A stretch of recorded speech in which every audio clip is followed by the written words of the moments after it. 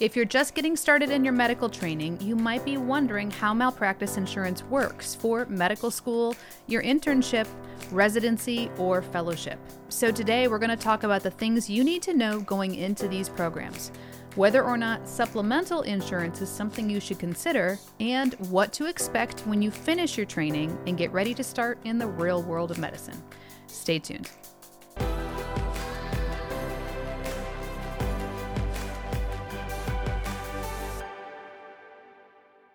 Welcome to Malpractice Insights, the show dedicated to helping healthcare professionals understand medical malpractice insurance and providing you with the solutions you need so that you can get back to the work of practicing good medicine. My name is Jennifer Wiggins, CEO of Aegis Malpractice Solutions, and I'm so glad you joined us today. All right, let's jump in. In the United States, medical students are required to carry malpractice insurance. Whether the student is on a clinical elective, a rotation, or just observing, the institution providing the training will require you to be covered. Now, most of the time, malpractice insurance will be provided for you by the facility that you're receiving education at, but it's always good to confirm that this is the case. If for some reason you are required to obtain your own malpractice insurance for medical school, there are a variety of insurance carriers who offer this type of coverage, and an agent can help you compare options. The preferred policy type for medical students is occurrence coverage, so you don't have to worry about tail insurance once you cancel a policy. The price for medical student malpractice coverage is much lower than what a traditional policy would cost. The same things hold true for internship and residency. Malpractice coverage is required, but most of the time it will be provided for you by the hospital or the institution that you are training at. If you happen to train at a facility that does not provide malpractice insurance, or if you need coverage for a short-term rotation at another clinic or an out-of-state facility, there are several malpractice carriers that can cover this for you as well. Again, contact a malpractice insurance agent for help with this. Now, fellowships can be a bit different.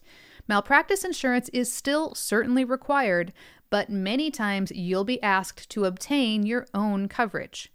While some fellowship programs do provide malpractice insurance for their trainees, others will ask you to get your own. Fellowship malpractice insurance rates are less expensive than standard premiums. Although fellows work more independently than a resident or a medical student, they are still mentored and supervised by another, more experienced physician or surgeon, who should have their own malpractice insurance as well. Sometimes the fellowship program will provide malpractice insurance for you, but in the event that you must obtain your own policy, keep in mind that rates are generally 50 to 75% of what they would normally cost.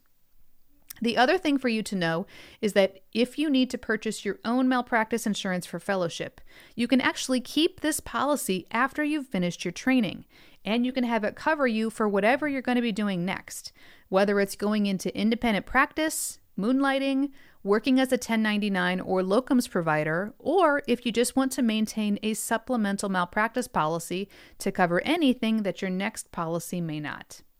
Just talk to your agent about your future plans, and they can help you set up the right kind of coverage. Now, back to moonlighting for just a moment. As you know, moonlighting occurs when an individual holds a second job outside of their normal working hours. While moonlighting is not unique to the medical profession, it is common, especially among residents and new physicians, as a practical way to make some additional income while continuing to hone their skills. If you are still in training and you want to moonlight, you will need to get your own malpractice insurance for this. Many carriers offer moonlighting policies or part-time malpractice insurance policies at a discounted rate. So again, obtaining additional coverage here is also pretty affordable. Having supplemental malpractice insurance for work that you do outside of your employment or training provides the additional peace of mind and the coverage that you need to explore other opportunities. Once you've finished your training and now you're on to the real world, there are a few final things for you to know about malpractice insurance. Depending on what you'll be doing, whether that's private practice, joining a group, working for a hospital or university, or something else, Again, you'll be in a situation where you may have your malpractice insurance provided for you, or you may have to obtain your own. If you will be obtaining your own malpractice insurance, most carriers will offer a discounted premium for your first year in practice.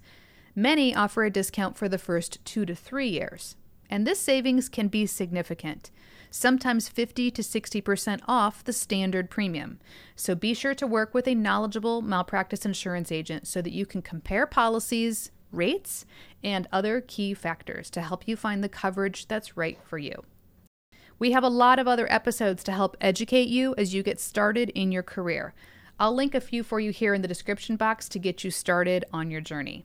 But if you have any other questions on this topic, or you want to make sure that you are covered appropriately, click the link in the description box below where you can connect with us via phone, email, or chat today. And if you're listening, please visit us online at aegismalpractice.com. That's AEGIS malpractice.com. And don't forget that our mailbag link is now live on our website. So if you have a question that you'd like me to answer here on the podcast, check out the link below where you can drop us a line and ask your question.